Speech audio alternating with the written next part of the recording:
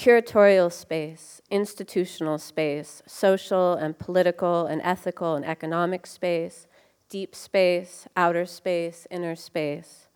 Space is an issue for everyone, yes, but it has specific resonance for those who make exhibitions and run institutions, and a bit differently for women in general.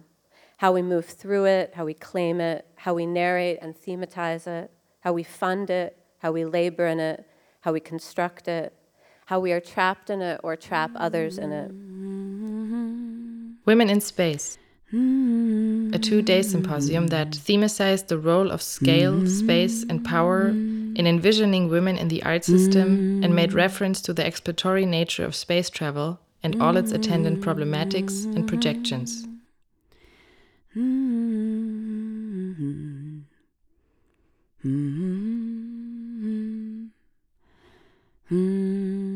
Taking the measure of a wide swath of art institutions and spaces run by women curators in recent years, it would seem that the art spaces they activate do not often stress the importance of size, the need for expansion, or the importance of demographic media impact, but rather the necessity of programs that encourage a qualitative interaction between different social spheres as they relate to the exhibitions, public programs, and the continuous presence of the artist community.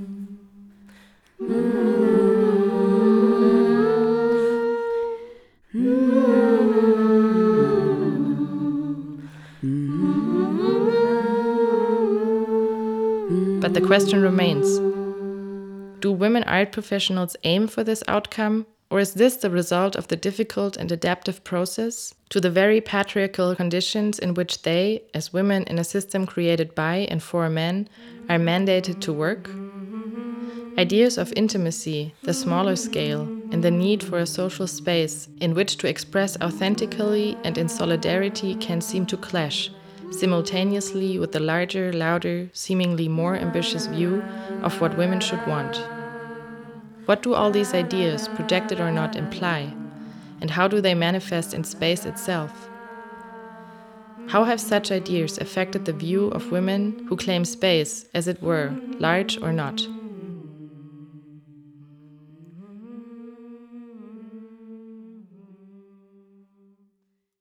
But in speculative fiction, especially that which is written by women, women of color, and queer women, space and time has a different resonance.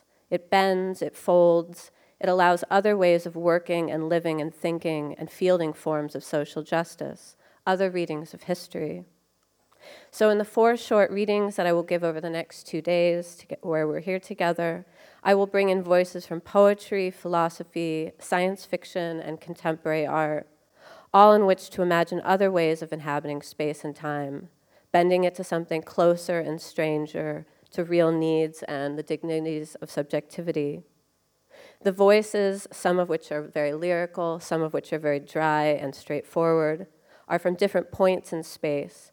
Their reflections, sometimes made many decades ago, have an interesting resonance now. A lot has changed, and very little has as well.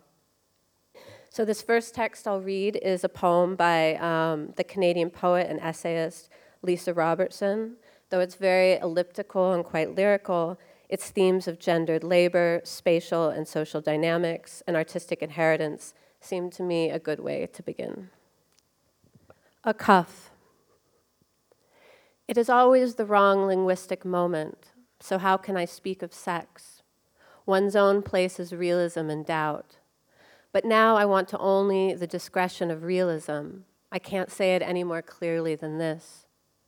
Philosophers taught me a conversion narrative, how the 4 elements changed into each other by flattering. I think of them or meet with them in reading. On October 1st, showing their vanity and falsehood with the frontispiece of him in laurel crown. The room runs to swags and popular flower pornography. The house amplifies the trembling as if its inhabitants are lodged in an ear. To make something from what I am, from proximity, bitterness, is just brutal, so I turn to syllables. And if I degenerate into style, it's because I love it very much, all week long, like a first thing, like a technique or a marriage, where conditions are incomprehensible, thus satisfying the narrative of the body, intentionally tawdry and valueless. And this is a recurrent pleasure because it gushes, it's painterly. So that I feel abstraction is an incomplete resistance. There are explosions of innovation, next a strange, gilded and embalmed repose, a single leaf laid out, the circumstances of its development. Where ornament is always unfinished, and it was a purely melancholic ritual, a fragrance so unexpected emanated from the document, only to give rise to the striated ruin, some terrible object presented to it, dispersed over all the parts, which are like nature, miming the human. Painting can be seen as a faltering of that gradient, if faltering begins the ordinary. Discontinuity, seepage, and the disobedient will sit in the familiar light of the person without being specifically summoned. The models, the furniture, the clothes are all real. I worked in the kitchen with the windows open so I could hear you. And change broke this heart, the hands that are love and their faces that are love and disturbance. What you see and hear in the present is emotion. We live beyond its limits. The body bandaged to make it more impermeable, then folded again along the top in a deep cuff. If females lick language, death, economy, cold sky with that flat gray storm clouds, the seaport at sunset, tubes of yellow light, this suture is a form of will. Furthermore, the paradise is only ever indexical. Above the flat roof of the warehouse, 5:30 in the afternoon. I'm about to copy this out because of having refused to break with the tradition of myself. After the recorder is switched on and before I begin to speak, all privacy rubs on it. One strange body needs a party dress, tyrant body if it travels, came into the room as a document. Now these rites have become intelligible and wet the shining coverlet. It charms impotently like a dialect where all the leaves are an opera, with fringes flung on the furniture, a sort of clown of the feminine, with the head of a nocturnal bird as an uneven survival.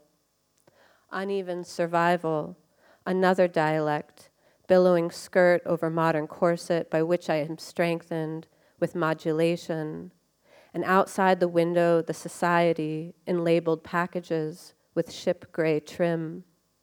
Then, with a thorough exploration of those parameters, with instruments made from negation and the assimilating person, in a pronoun that absorbs everything, we have laid in the vocables of the not yet feminine, for a whole sentence at a time I become the world with its streets, interiors, railroad stations, restaurants, and beaches, if only in some minor respect.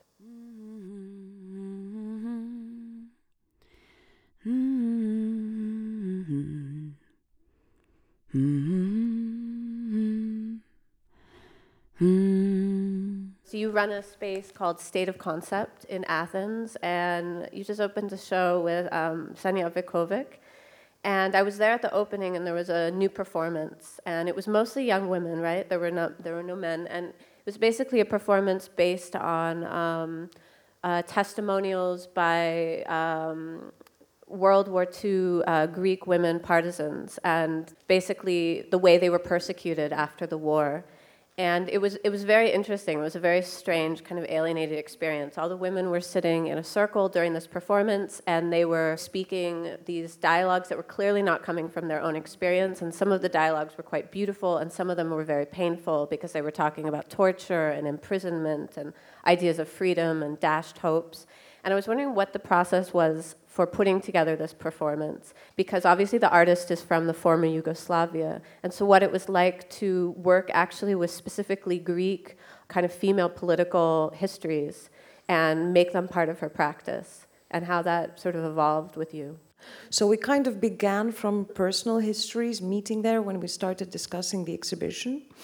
And of course, also we realized the historical parallelisms that existed during these periods between ex-Yugoslavia and Greece. looking through a feminist perspective and the role of women. And on one side, you had socialism really developing until the 90s, and on the other hand, the leftist or the socialist question became just a fantasy that was never realized. But then at some point during the mid-90s, these two completely different histories in terms of how women develop in society meet up.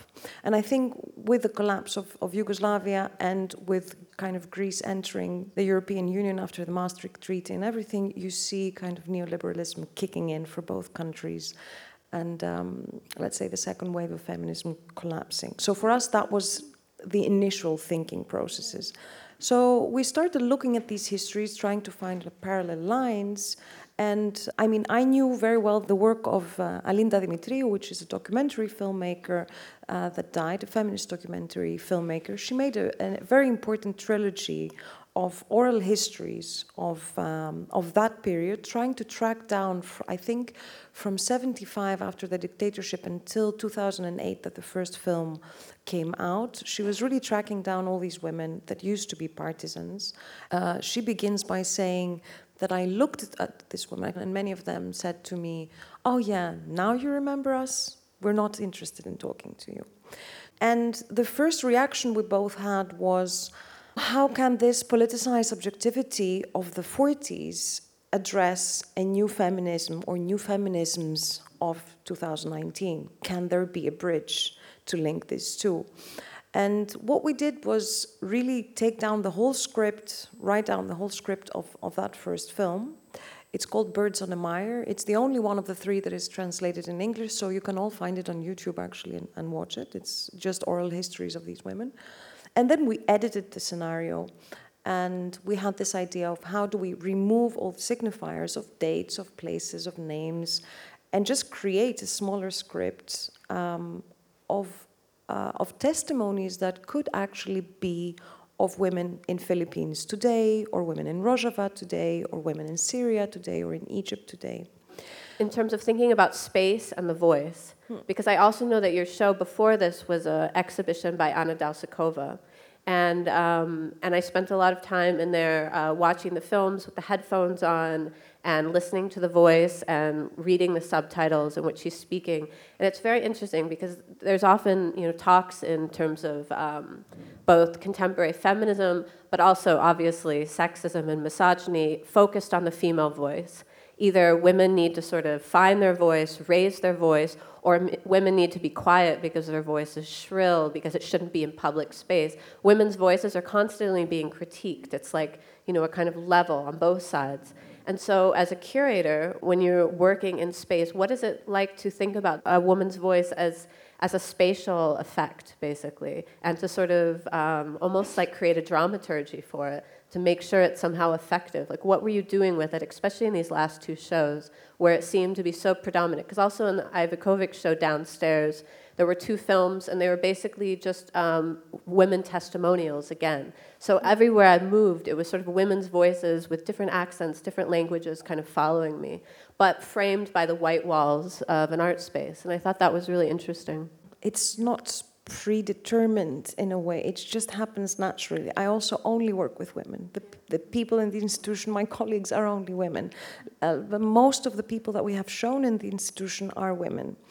It's not on purpose. It's just somehow it happens. And for me, I think of the effect of the voice in the space in that sense, twofold ways. Not the feminine voice, because as I am a female, subjectivity, it kind of comes natural. The voice is female for me. Yeah. I can't think of it through the male voice in that sense. But in terms of the voice as an instrument or as a sculptural element or as a position in space, for me what is interesting is the voice as testimony more. And the fact that women's voices and women's testimonies have been, for decades and for eons now, sidetracked, silenced, pushed aside, covered up. So this is why a lot of the exhibitions deal with this concept of the oral history or of histories forgotten or of oral testimonies and how they can kind of be brought up. I mean, because I think this idea of oral histories and like primary sources, the woman giving her own testimony, it also suggests the fact that often these stories aren't being told in the more sort of mainstream, like omniscient, history books and so forth. I mean, one of the things that Chus and I were talking about before this is all the projections on what women are supposed to do. On one hand, there's this like very gendered idea that women are more interested in the smaller forms and in medium formats and intimacy and collaboration and process and the drawing versus the painting. And at the same time, there's the other idea that the corrective, no, you want to create the larger space. You need to have the ambition to sort of center yourself in power the way we are taught, the way power looks. And so I think this is another interesting idea, like what if this comes naturally and what if this is also something that we have been sort of conditioned to focus on and so forth. But also to link it with your reading, what struck me was a sentence that said abstraction as resistance. I really loved that sentence. And sometimes maybe that's also needed in the way that we operate, that we don't need to directly define this is like a feminist space. You just be, you just do, also abstraction sometimes can be good because it's a resistance in the sense that you refuse to be pigeonholed, you refuse to be labeled, you refuse to kind of fit in other people's spaces and limits and confinements and frontiers.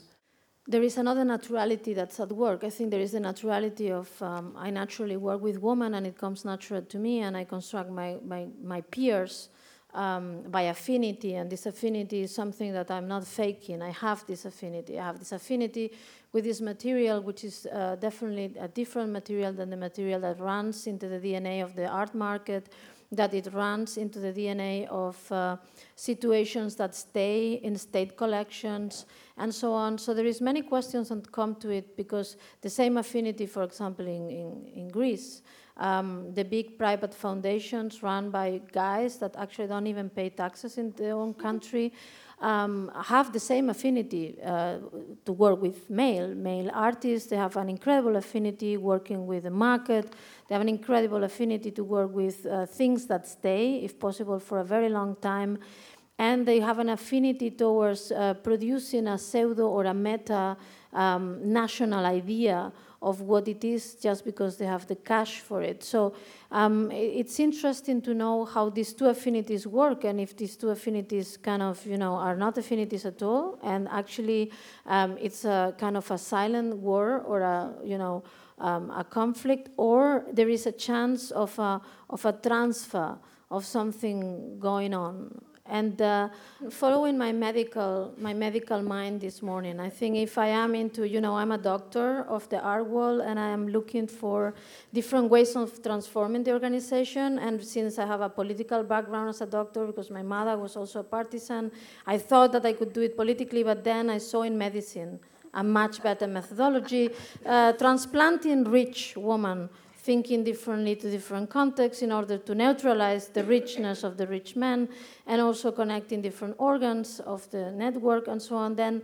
I come back to Mareike and ask, since you are a private museum of a foreign woman from Poland that is also unfortunately, to many prejudices as a country in many ways, and in Europe especially, because of our own history, do you think that you can have an impact in the national run, in those museums that are kind of not national in the European way of national, but cantonal, the important public institutions can that medically happen? Do you think that hair transplant would succeed, that actually you could actually beat and change the programs of collections in Switzerland? And when you go to see the exhibitions, you wonder how could it be so natural that 90% of those hanging on the walls are male artists? I mean, this can only change by a collaboration. It's not going to change by blaming or... I disagree. It also changed by blaming. No. Okay, so...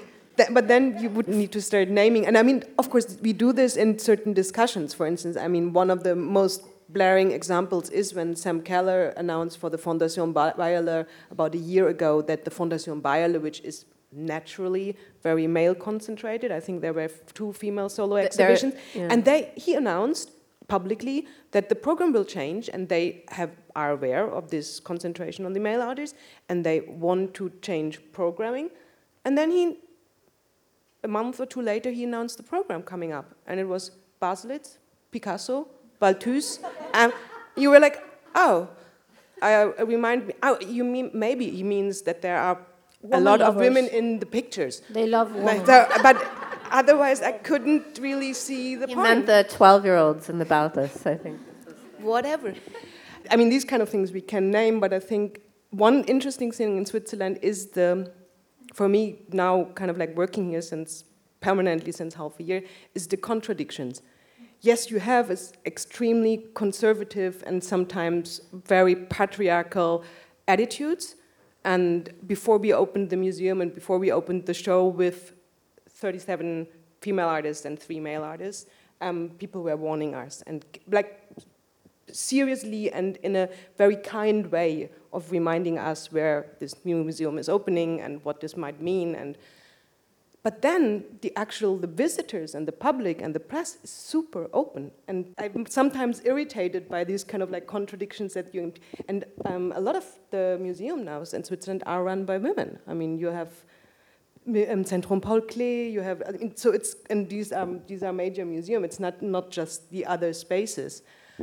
But in terms of a healing process, and if we come back to your metaphor of transplantation, this is firstly something that is for us. I mean, this is where I see where we have to see how we translate this into our own being, and if we want to merge or if we want to kind of like insist on being in a very special position by having been transplanted, so to say. And this question goes back to Claire, because I think it's not only that you are running the artistic program of an art center, but this art center is attached to another space, which is the Swiss, which is very difficult to define because Switzerland is not a national state as such, and yet how much can you represent it, or what are there to be represented in, if you would operate a similar program, dealing with activism, dealing with, as you said, with positions that nobody know or very few people know about and so on.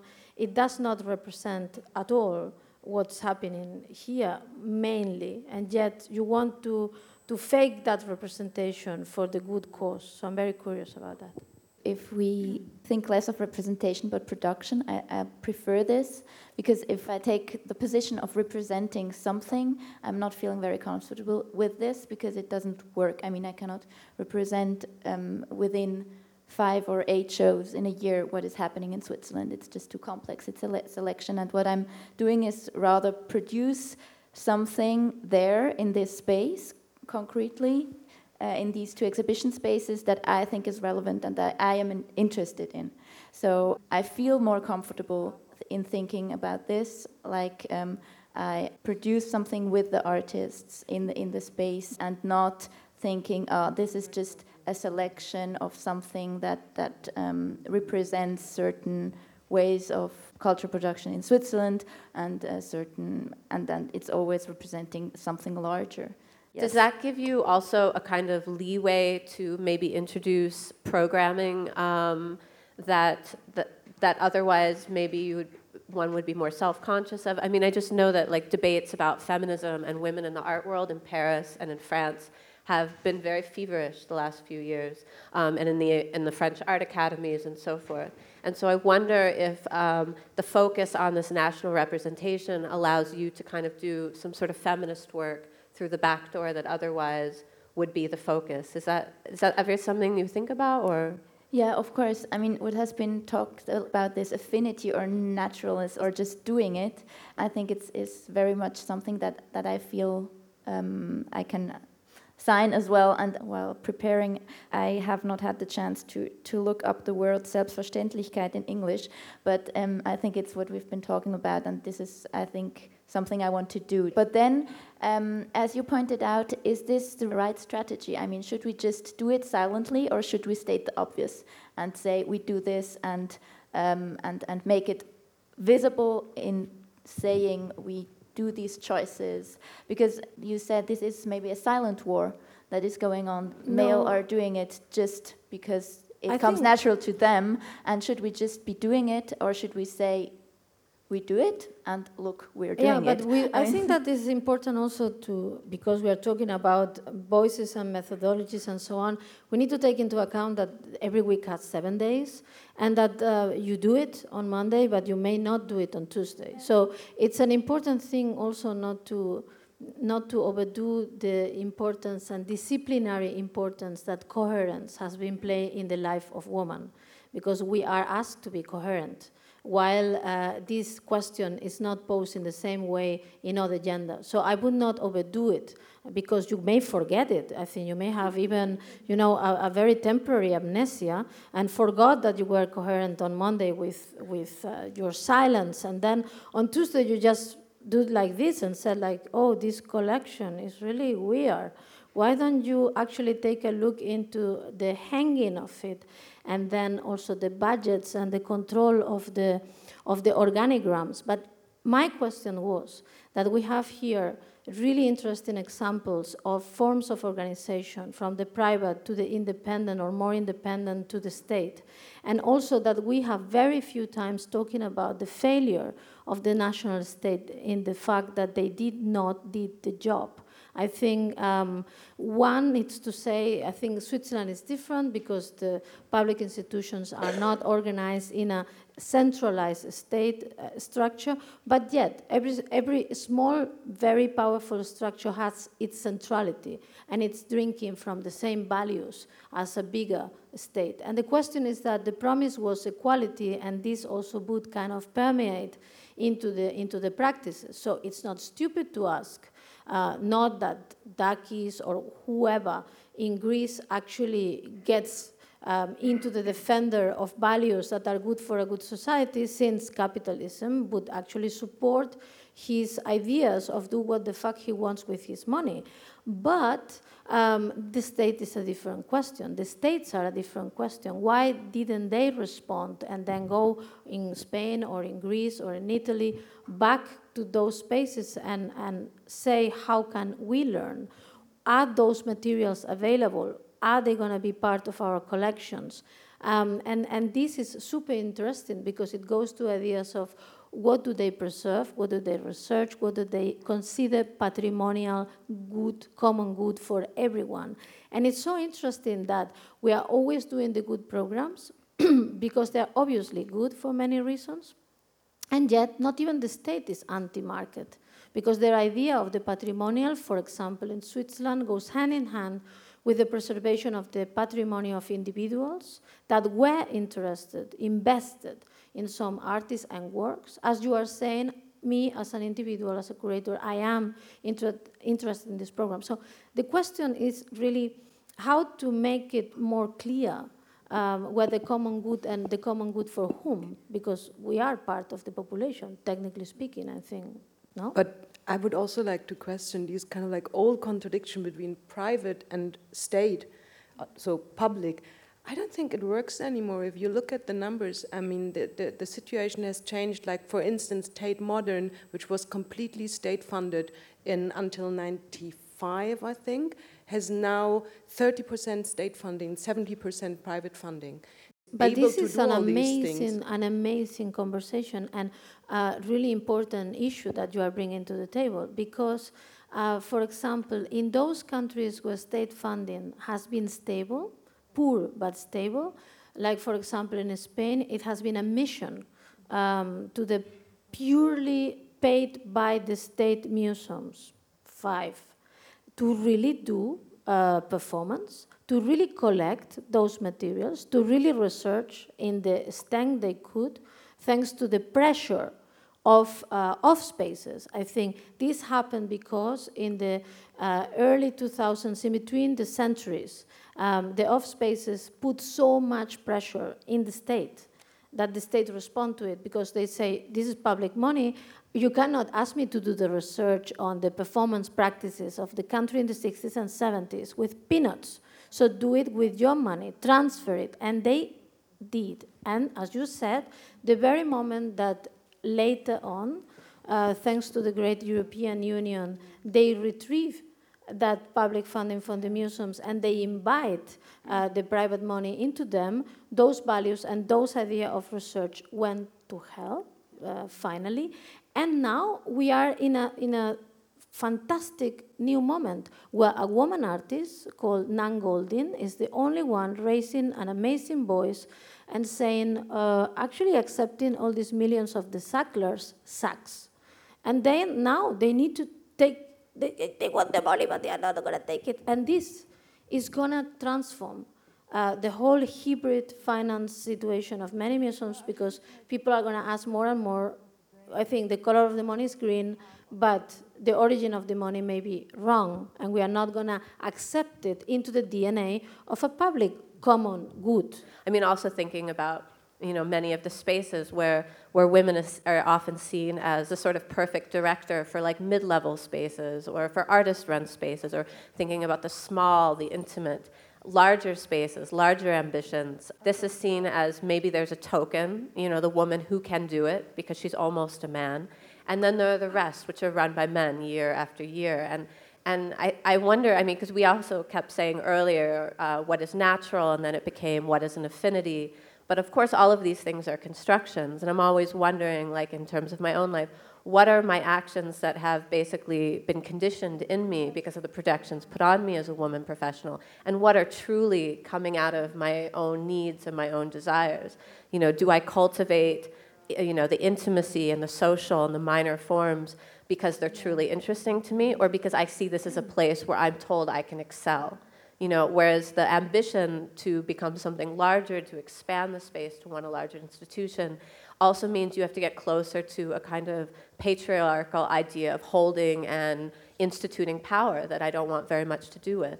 It's these questions of like, what is nature? What is affinity? What are we actually doing? And what is autonomous in our agency? And what is simply like the conditioning and everything being a kind of reaction? What would it change for you if you could figure this out? If you would know what's nature and what's nurturing? If it's so dominant or kind of like so strongly influencing us? I understand the interest to figuring out, as you want to figure out who your parents are or whatever. But do you think it would really change something if we now could put a point to it, say like, look, this is all nurture. This is in our nature. It would be to run big museums, to claim big space, to be loud, to be... I don't know. I sometimes think that, as one of you pointed out earlier, I'm not quite sure who, but within a frame or within a limit, you can kind of do very interesting things and exploit it and explode it and so forth. But I think my fear also is that this expectation of limits becomes also a projection, that I see limits perhaps where there are none. And it's basically conditioned into me that my ambitions should only go so far. And I think, and I see this often when I've worked in large organizations like the last Documenta.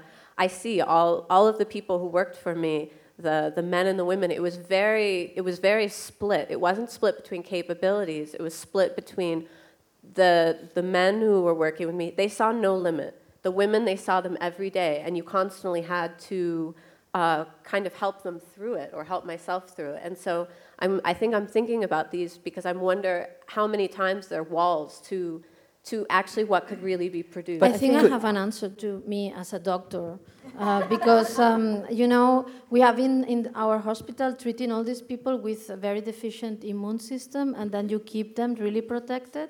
But it is only after you do a couple of experiments, putting them outside. Some of them, unfortunately, die. But some really survive. And when they survive, then their immune system grows and has an impact in their offspring, which is completely different. In other words, there's absolutely no internship to become the president of a country. So if you want to become the president of a country, there is no way that you can apply with full qualifications for it because you have not done it before normally. And the question is the training as well. I think how much can we know if there is not enough opportunity to exercise that kind of a scale or that kind of thing at all? And that's why you end up desiring the bubble, because doctors like me told you that some of them did not survive, that they die. And you get scared, because you don't want to be the one that dies. You want to be the one that survives. But I think you need an opportunity. At least you need a percentage and so on. Finally, I think medicine, we are not that far. But hopefully soon. These concepts are extremely interesting, like the national and the natural, versus the international and the unnatural. I think you said natural. I think for me, nothing came natural. I'm the most artificial person you can imagine. I think I have been always doing quotes and avoiding what I hate as much as I could. And the way that I work at the beginning with many women artists, it was to avoid the male artists that make me totally uncomfortable because they were demanding to hell, and I was like, oh fuck, no. So I went to the other ones that make my life easier at the beginning, and that manipulate my genetic slowly. So I'm not natural, what the fuck, but you are. No, but it's interesting to just have on one side the national, the natural, what is perceived of, or what we learned from patriarchy that is, and how, like a feminist position of resistance, even if it's undeclared, is the international and the unnatural. But this is a question for this afternoon as well. I think we need to see that any social movement is linked to a certain idea of the left of internationalism. Since we are moving out of internationalism, this is going to affect all that, because I was talking about transplantation in order to avoid talking about internationalism. Yes, but this idea of the transplant is extremely interesting for me, but it means that the organism needs to accept a foreign body. A hopeful position or a dream for the intersectional feminisms of the future is this, that this organism accepts the foreign body, and we operate through the intersectional. But the intersectional means that we also need to understand that all these institutions, all these curators, all these cultural workers have their peculiarities, idiosyncrasies, localities, etc., etc. And if we accept that, then we also escape these bad international, old-fashioned way of looking at things. Me, as very, very famous doctor in these cases, I need just to remind you that for an organ to be accepted by a body, you need at least to have 3 or 4 years of permanent medication. So never forget, as a woman, that the body is going to embrace the new heart. It's going to be embraced through a series of chemical processes that cost money and demands, treatment.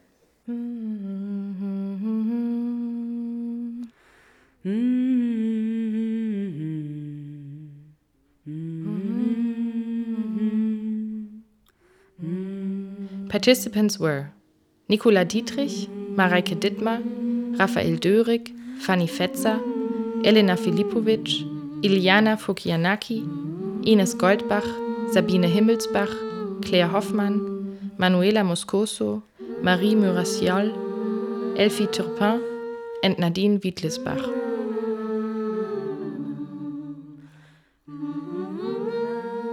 Moderated by Chus Martinez and Quinn Latimer. Promise No Promises is a podcast series produced by the Women's Center for Excellence, a research project between the Art Institute at the FHNW Academy of Art and Design in Basel and the Instituto SUSH, a joint venture with Grażyna Kulczyk and ArtStations Foundation Switzerland. The Women's Center for Excellence is conceived as a think tank tasked to assess, develop, and propose new social languages and methods to understand the role of women in the arts, culture, science, and technology, as well as in all knowledge areas that are interconnected with the field of culture today. If you're interested to get more information about further podcasts and events related to this project, please go to our website, institut-kunst.ch. That's institut-kunst.ch. Or request information or subscription to our newsletter at info.kunst.hgk@fhnw.ch. That's info.kunst.hgk@fhnw.ch. Instituto SUSH is part of Museum SUSH, an initiative by ArtStations Foundation Switzerland and Grażyna Kulczyk. More information can be found at museumsush.ch. That's www.museumsush.ch. This podcast was produced by the Art Institute HGK FHNW in Basel and Instituto SUSH, ArtStation Foundation Switzerland 2019. Research Assistant Alice Wilke. Editing and Sound Design Elena Zieser. Recordings Konrad Siegel and Chris Handberg. We also want to thank der Stiftung für Erforschung für Frauenarbeit for their support.